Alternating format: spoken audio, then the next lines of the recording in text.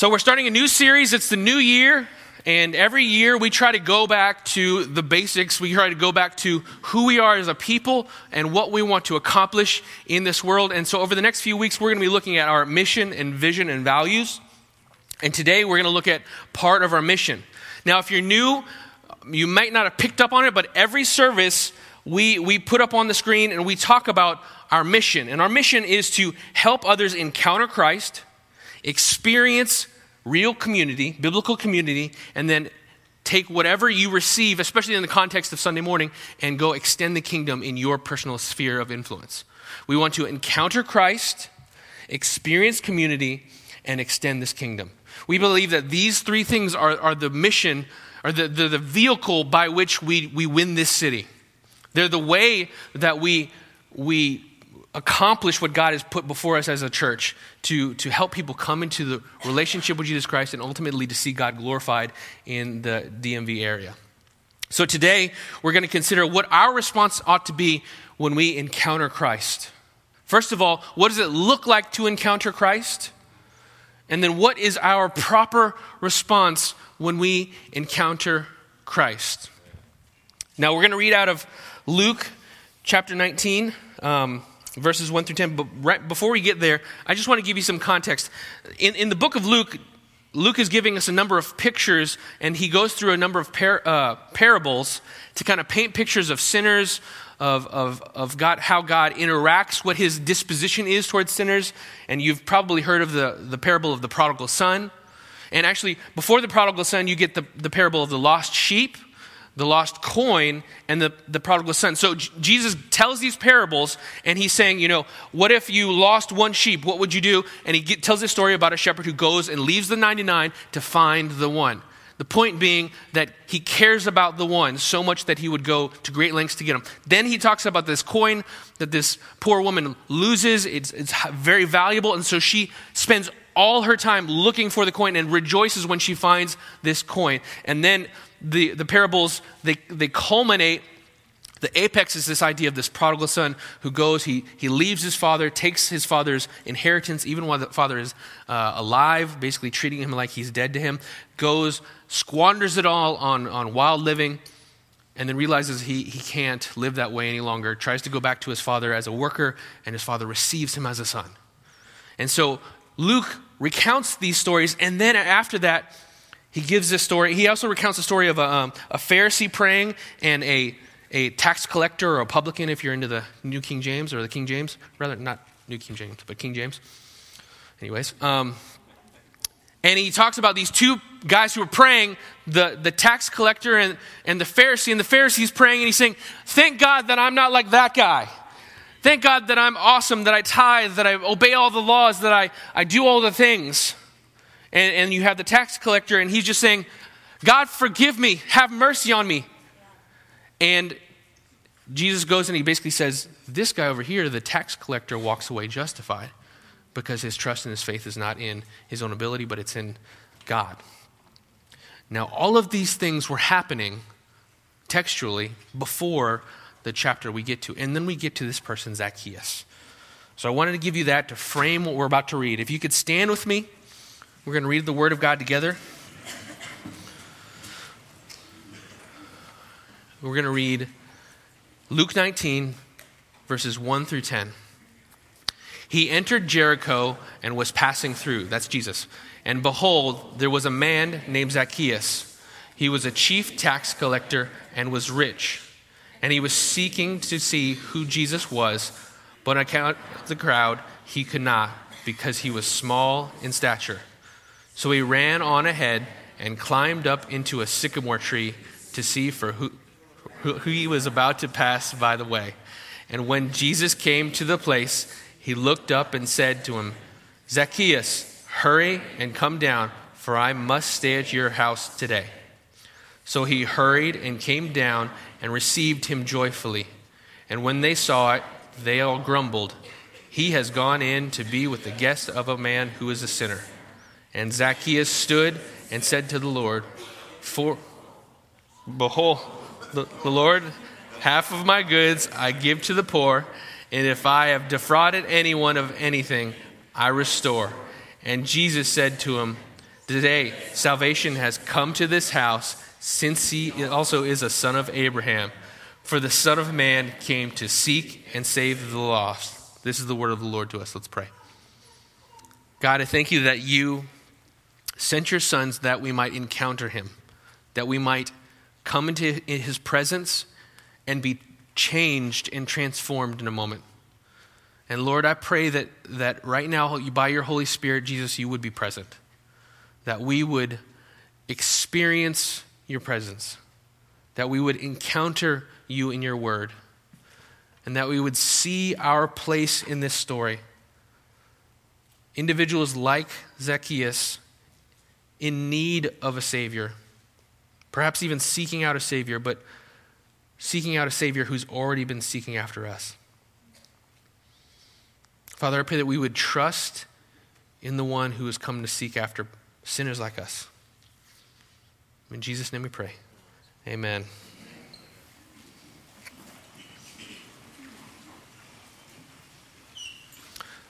Oh, thank you. So Jesus is on the way to Jerusalem, and he stops off in Jericho. Jericho is one of these, it's a wealthy border city. There's a lot of commerce that goes on, and that kind of leads into this whole idea that Zacchaeus was a rich man. If it's a border city and there's merchants there and things happening, there's a lot of tax collecting that's happening. And so even though Jesus is passing through, it says, it uses even those words, I'm passing through, he still has a purpose and an appointment there.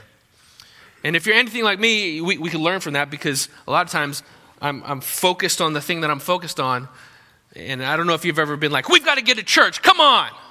Or, let's go worship God. And you're like, we're passing through. But there's something about Jesus that has a presence, a recognition that even in the process of passing through, there's a presence of God and a purpose and a mission of God to be accomplished in whatever context that you find yourself in. And so he's passing through. He doesn't need to wait in a moment to do ministry. And this is good news for us, because that means that for any of us who are in need, we don't have to wait until the right moment for God to do something. We don't have to wait until Sunday to repent. You don't have to wait until, okay, well, Jesus is going to be in the Jerusalem of Grace Covenant Church on Sunday, so I'm going to wait until Sunday, and before then I'm just going to, no. You can talk to God on Monday. You can repent to Jesus on Tuesday. You can address him on Wednesday. You can crack open that Bible on Thursday. You can change your life on Friday. You can turn and repent to him on Saturday. You can do all of these things. He is willing to meet with you on the way. And he had a plan to meet with someone. And in the following verses, we see with whom he was going to meet. It says in verse 2, and there was a man named Zacchaeus. It's a Jewish name. It's related to Zechariah. He was a chief tax collector and was rich. I just like that detail. Just if anyone was curious, he's rich.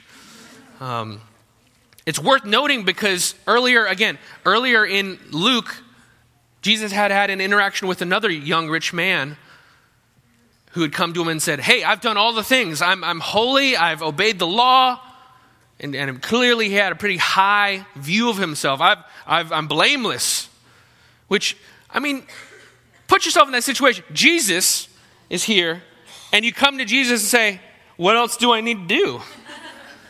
Like, I recognize that I can be a prideful person, but that's bold. And so this young man is rich, and Jesus says, well, sell all your goods and go. And he ends up not repenting. He says, it's tough. And he walks away sad because he doesn't want to give up his goods. Now that intentionally came before this story of Zacchaeus, another man who was a tax collector and rich. Not only is he a tax collector, he's a chief tax collector. So he's the manager of the tax collector. He's got some, he's the broker. He's got some guys working for him, but he's the main guy. He's got people who are paying dividends to him. Excuse me. He's a tax collector, and he goes on and he talks about how, in verse 3, he was seeking to see who Jesus was, but on account of the crowd, he could not because he was small of stature. Again, a wonderful way of saying he was short. He was small of stature. There's some possibility that it meant that he was young, but most commentators go along with the story. Zacchaeus was a wee little man. A wee little man was he. Did you guys learn that? He climbed up in a sycamore tree to find out what he could see. See what he could see. Yeah, good times. We all went to a VBS. He was a short man, and it's there because that gives him reason for climbing up in that tree, because ultimately he was a curious man. He had heard about this Jesus. It's interesting how how Luke puts it. He was seeking to see who Jesus was. He was seeking to see who Jesus was. He wasn't just interested in the pomp and circumstance of the situation, just, I want to see what's happening. He wanted to see who this guy was. Maybe he had heard about the miracles. Maybe he'd heard about some of the parables that had upset the Pharisees. Maybe he'd heard how Jesus had met with other tax collectors. Luke mentions several other occurrences, at least one other occurrence where there's a tax collector that Jesus meets with. And Jesus certainly talks about tax collectors, like I talked about in that parable between the Pharisee and the tax collector and their prayer. And it puts the tax collector, the sinner in the eyes of the Jewish people, the sinner in the positive light. And so he's curious. He's like, this guy, we might hang out. I'm kind of curious to see what he's like. I got a lot of money. We'll throw a party. It'll be fun. He's a rich man. He's a tax collector. He's a short man. He's a curious man. And so he goes and climbs up in the tree. He ran ahead of the crowd and climbed up into the sycamore tree to see him for what was about to pass that way. But the interesting thing is, as this is all happening, there's something, you got to imagine that in Jesus' mind, he's planning, he's preparing, he's thinking ahead, and he comes up to Zacchaeus. Again, you're walking along, and in Jericho, these were kind of wide roads. It was kind of spread out. It was a nice area, but there was a great crowd, and yet Jesus is able to pick him out in the tree. And in verse 5 it says, when Jesus came to the place, he looked up at him, which would be a hilarious just interaction, just for the Son of God to look up at you, and you look up at him. And if you feel like this is awkward, like a man standing in a tree to go see someone, it's because it's awkward. It's not like, in first century Jerusalem and, the ancient Near East, it's not awkward for a man to climb into a tree to see things. No, it's awkward. Right? That's why Luke says he's short. He climbed to a tree because Luke's like, that was awkward. And so they have this interaction in verse 5. And Jesus says this astounding thing. Zacchaeus, hurry and come down, for I must stay at your house today. Now, the language there suggests not just, hey, let's go and have tea for an hour or have coffee for an hour. I just want to have a quick one-on-one chat with you. No, he wants for Zacchaeus to host him. He's interested in Zacchaeus taking him and feeding him and having him stay the night, which, again, I'm so glad it was like Zacchaeus and not me. Jesus, you want to come over? Okay, give me about 4 hours. Let me go call some people and we'll get things set up for you. But he says he wants to see him. Now, we don't know if it's prophetic. Maybe Jesus knows Zacchaeus because Jesus is filled with the Holy Spirit. He's also the second person of the Trinity. He knows a few things, so he knows Zacchaeus that way. Or maybe he knows he's going to be there because he's heard about Zacchaeus. Maybe his persona has been talked about. We don't know exactly, but he knows Zacchaeus. And this is important because this is not just true of Zacchaeus. This is true of everyone in this room. Maybe you've come to church and someone kind of cajoled you to come to church, convinced you to trick you, said, it's going to be a great party. It's going to be a good time.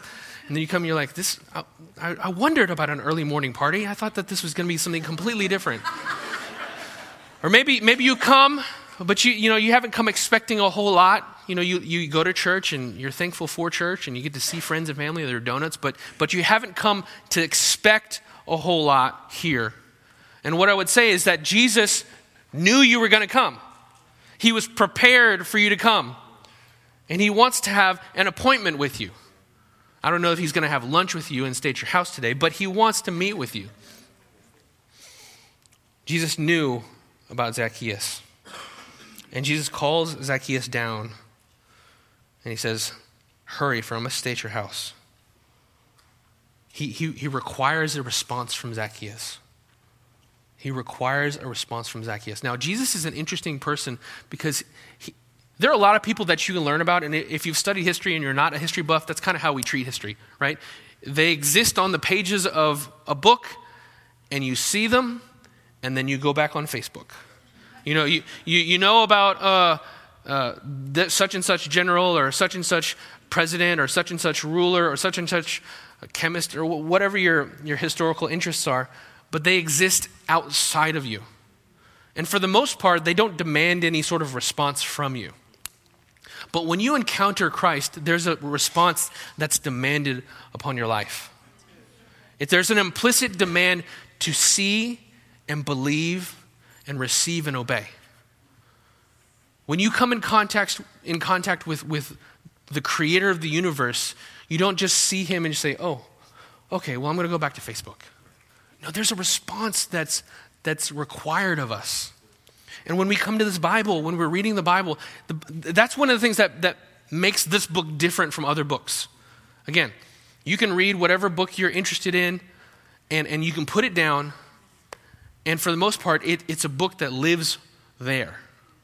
But this is a book that reads you. It's a book that calls out to you. In places, in Hebrews, it says that the Bible it's sharper than any double-edged sword, and it cuts to between bone and marrow, separating parts of our lives, helping us to see things, demanding that we respond in particular ways to other things. And maybe you've read certain things, you're like, oh my goodness, this Bible's reading my mail. How did David know? Or you're going through a tough time, you're like, oh, this is so helpful and encouraging, as you sob.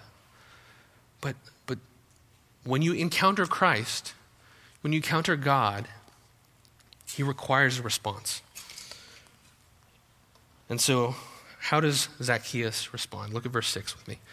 So he hurried and came down and received him joyfully. He hurried, he came down, and he received him joyfully. I heard this phrase from some friends who were kind of telling us about what parenting looks like when we were first starting to parent, and they had said, this is what we do, and this is what we require of our children. Obedience is this: you obey sweetly, completely, and immediately. And I was like, that's really helpful, because that's not what I do. No. Sweetly, completely, immediately. And when Jesus tells him to come down, what happens? Zacchaeus obeys. He obeys sweetly, immediately, and completely. This is a proper, obedient response. And it says that he did so joyfully. And we're going to get on to his response, but you can begin to see that Luke is hinting at a change that's happening in this young man. Or we don't know how old he is, but there's a change that's happening in his soul. He's responding with joy.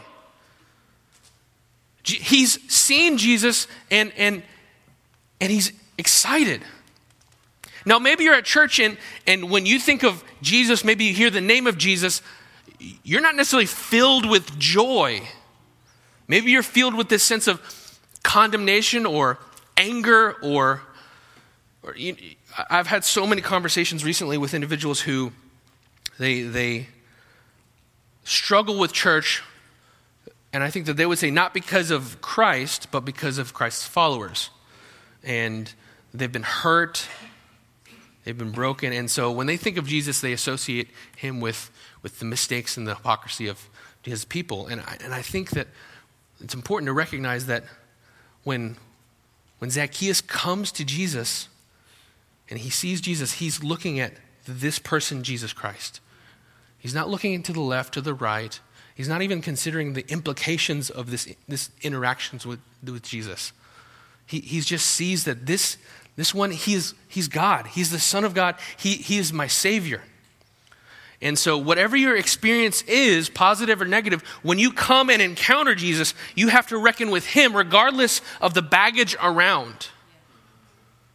It's kind of like when you go and you're waiting in the lobby of this encounter with Christ, and Jesus is in his office. If you can just kind of follow along with me in this illustration, you can have all kinds of baggage in the lobby, but as soon as you're called into the office, you got to leave that stuff behind. You can't say, well, Jesus, I would come to you if it weren't for these 4 things. Because you're still on the hook for your response with him. He's not going to say, oh, I see you brought those things, so you can't. Okay, that's fine. Well, don't come to the office today. No, you have to come and respond to him. And that's what Zacchaeus does. He responds to Jesus with joy. You know, the Bible constantly talks about joy and this idea that in the presence of God, there's joy. In obedience, there is joy. If you're a parent, you've seen this. Maybe your kid's acting wild and disobedient, and you have to take him to the bathroom and have a conversation with him or her and a spanky spoon. And sometimes, this doesn't always happen, but sometimes after that conversation, they're so happy. Sometimes they're not, and that's because we persevere in grace. But sometimes the real fruit of discipline, the real fruit of the presence of that parental discipline brings about a kind of joy because things have been dealt with. The separation that comes from disobedience has been removed. And now there's just joy. And so Zacchaeus, he could taste and he could sense that in the presence of this man, there's going to be good things that come to me. Whatever it costs me, there are going to be good things. And as we're going to see, it cost him quite a bit. In Psalm 16, it says it this way in verse 11, you make known to me the paths of life. In your presence there is fullness of joy. At your right hand are pleasures forevermore. Now this was written by David, the same individual who had been harassed, who'd been persecuted, who'd received death threats and death attempts on his life by the person that God had placed in his life. And yet he says, you know what? When I'm walking in the path of life, when I'm responding to God appropriately, there's joy. There's pleasure. Zacchaeus responds in faith, and he comes down joyfully. Alternatively, in a contrasting way, in verse 7, when they saw it, they all grumbled. Now, we don't have any idea of who they is, but it's the crowd around them, probably some of the Pharisees, but not just the Pharisees, just the people paying attention. And it says that they grumbled. He has gone in to be a guest of the man who is a sinner. Which is, why are you going... Good for him. The guy needs it. I don't know if you've ever had a sibling growing up and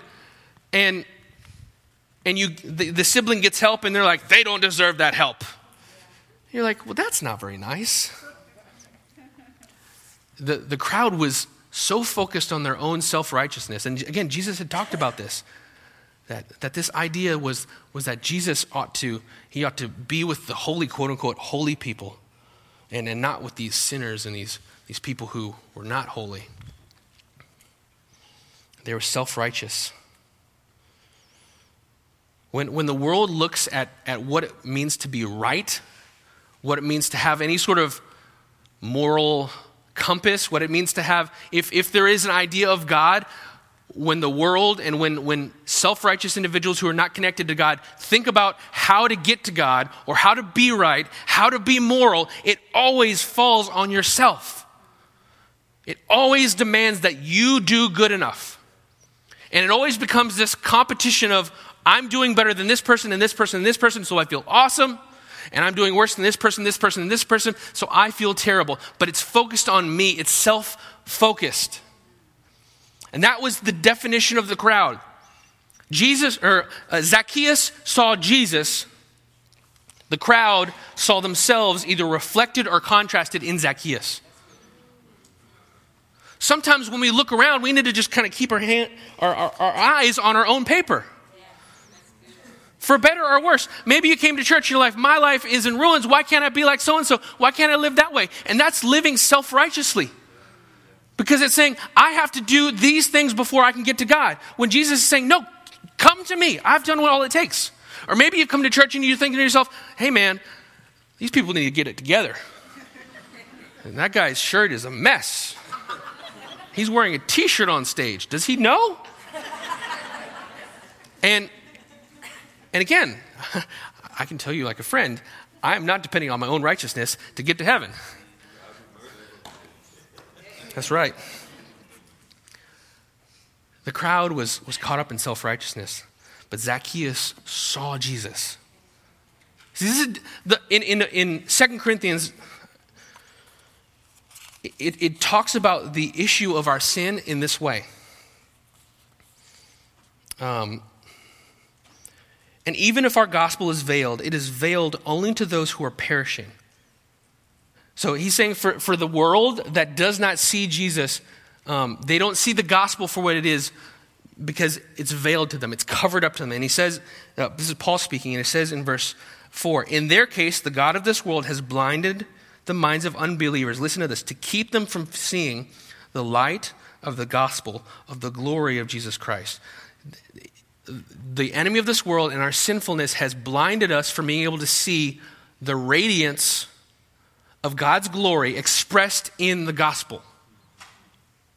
The amazing awesomeness of God's glory as it's expressed in the gospel. Now, Zacchaeus looks down and sees Jesus, but he doesn't just see a Jewish teacher. He sees the radiance of God's glory expressed in this person, Jesus Christ, who is to be his Savior. And when the crowd looks at Jesus, they see a guy.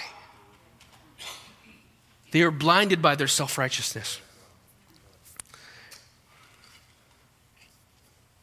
But Zacchaeus, to go back to him, responds because he sees. And so he responds with action. Verse 8 says this, Zacchaeus stood and said to the Lord. Now, most likely they didn't run to the house at this point. He's speaking in the presence of the crowd, and he says this, behold, Lord, half of my goods I give to the poor. And if I have defrauded anyone of anything, I restore it fourfold. Now, he's a chief tax collector, and there's some sense that he has defrauded a number of people. And what's interesting is he goes above and beyond what were the standards of the day. There's Jewish literature that suggests that when you give to the poor, you should give around 20%. That's generous. But he says, no, I'm going to give half of all I have to the poor. Right? He's a tax collector, and he's what? Rich. And he's going to give half of it away. And he goes on and he says, I'm going to make right what I made wrong by giving 4 times back what I took, what I defrauded individuals. And again, when you look in the Old Testament and the rules there, that's higher. That's much higher than what was required. And when you see Jesus for who he is, you make radical changes in your life where people are like, no way, I'm so happy for you, but half? I mean, I'm not poor, but give me a little bit of that half before you give it to the poor. I'm joking, but people can kind of look at you and their head might begin to spin. When you really get a hold of who Jesus is, when he really changes and transforms your life, when he challenges your expectations, when he dethrones your idols, and you begin to throw those idols out, it looks weird to people who still worship those idols. Right? For people who trusted in money, and I mean, maybe you read this and you're like, that sounds ridiculous. Because maybe money is an idol for you.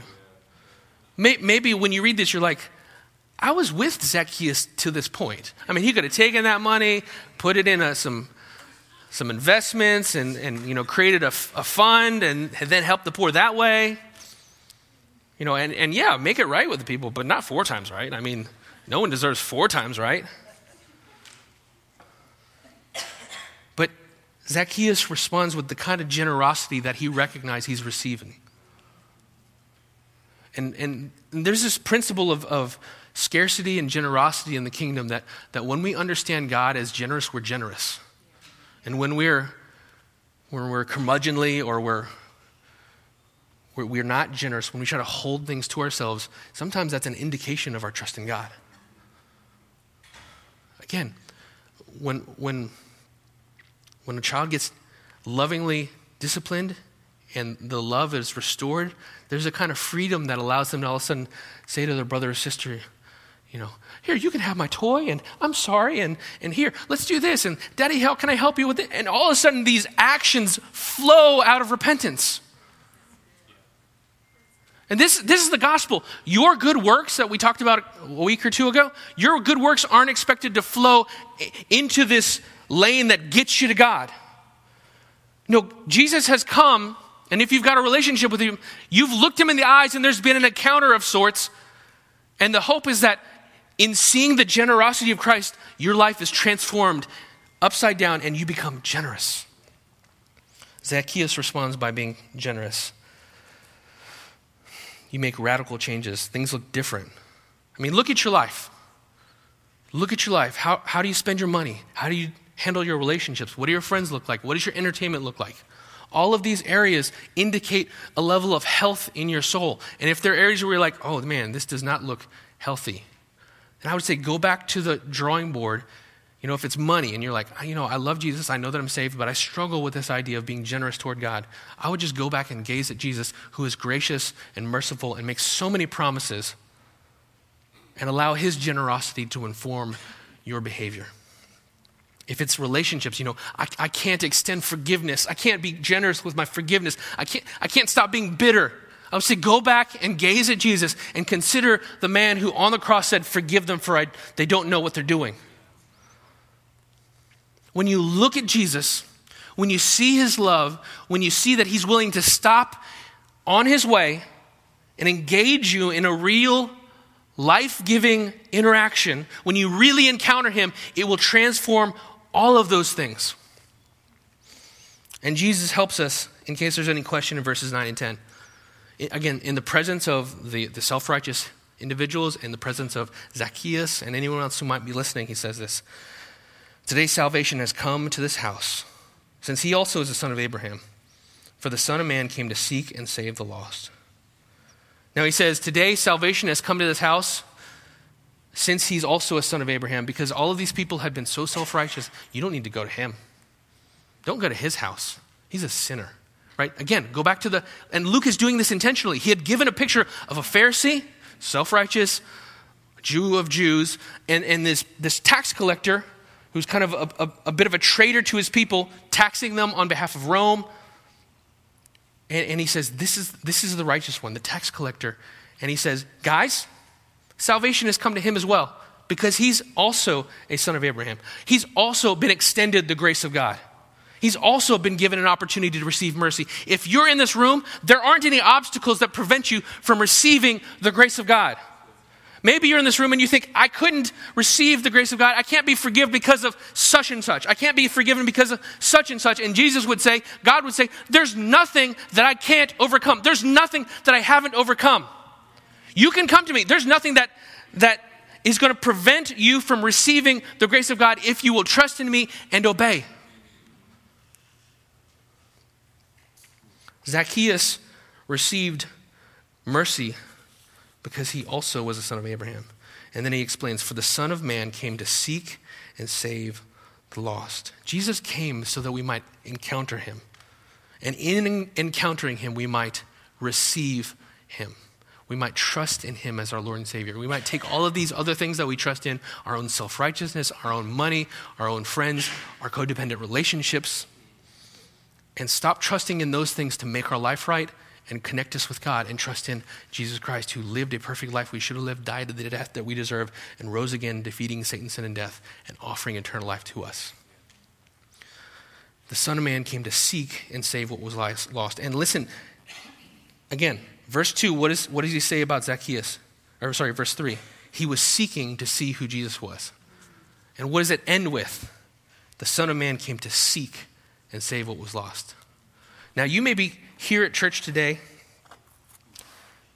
seeking to find out about this Jesus. I want to hear what this guy has to say about Jesus. What is his opinion? What does he think? And hopefully I haven't given you my opinion. I've given you what the Word says. But maybe you've come here seeking on some level who Jesus is. Or maybe you trust in Jesus, but you need to be, you're seeking him to be reconnected with him. And I would say in either situation, Jesus has been seeking after you long before you even considered it. He's been preparing and planning for you. The Bible says in other places, before the foundations of the world, he came to seek and save the lost. And the seeking and saving that Jesus came to do was not just for the lost of his contemporary time. It was for individuals like you and me. And maybe you're in the proverbial tree today, looking down, considering Jesus. And in this moment, I think he would say to you, get down from the tree and come, because I want to meet with you today. I want to give you what I have to give you. I don't want for you to receive what I have, to take your idol of whatever it is. For Zacchaeus, it was money and position and power. And I want you to throw that down and make that thing submit to me. Make that thing a servant of Jesus.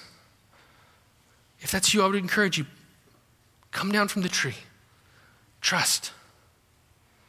Let's pray. Father God, I thank you that you don't just leave us. You just don't leave us. That you are always bringing your presence to us. And you've brought your presence in the most profound way in Jesus Christ, that we might encounter him, even now by the presence and power of your Holy Spirit. That the Holy Spirit is called the Spirit of Christ. That where the Holy Spirit is present, Jesus, you're present. And I pray that we would be able to, like Zacchaeus, put our trust and faith in you, meet with you, turn away from everything we know to be sin, and trust you for life. Lord, you came to seek and save the lost, of whom I am one. And I thank you for the salvation you offer.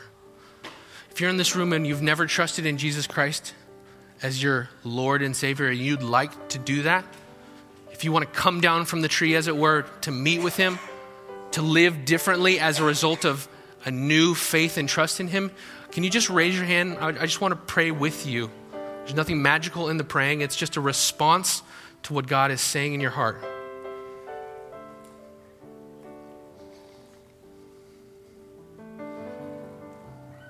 Well, Father God, we thank you that you love us.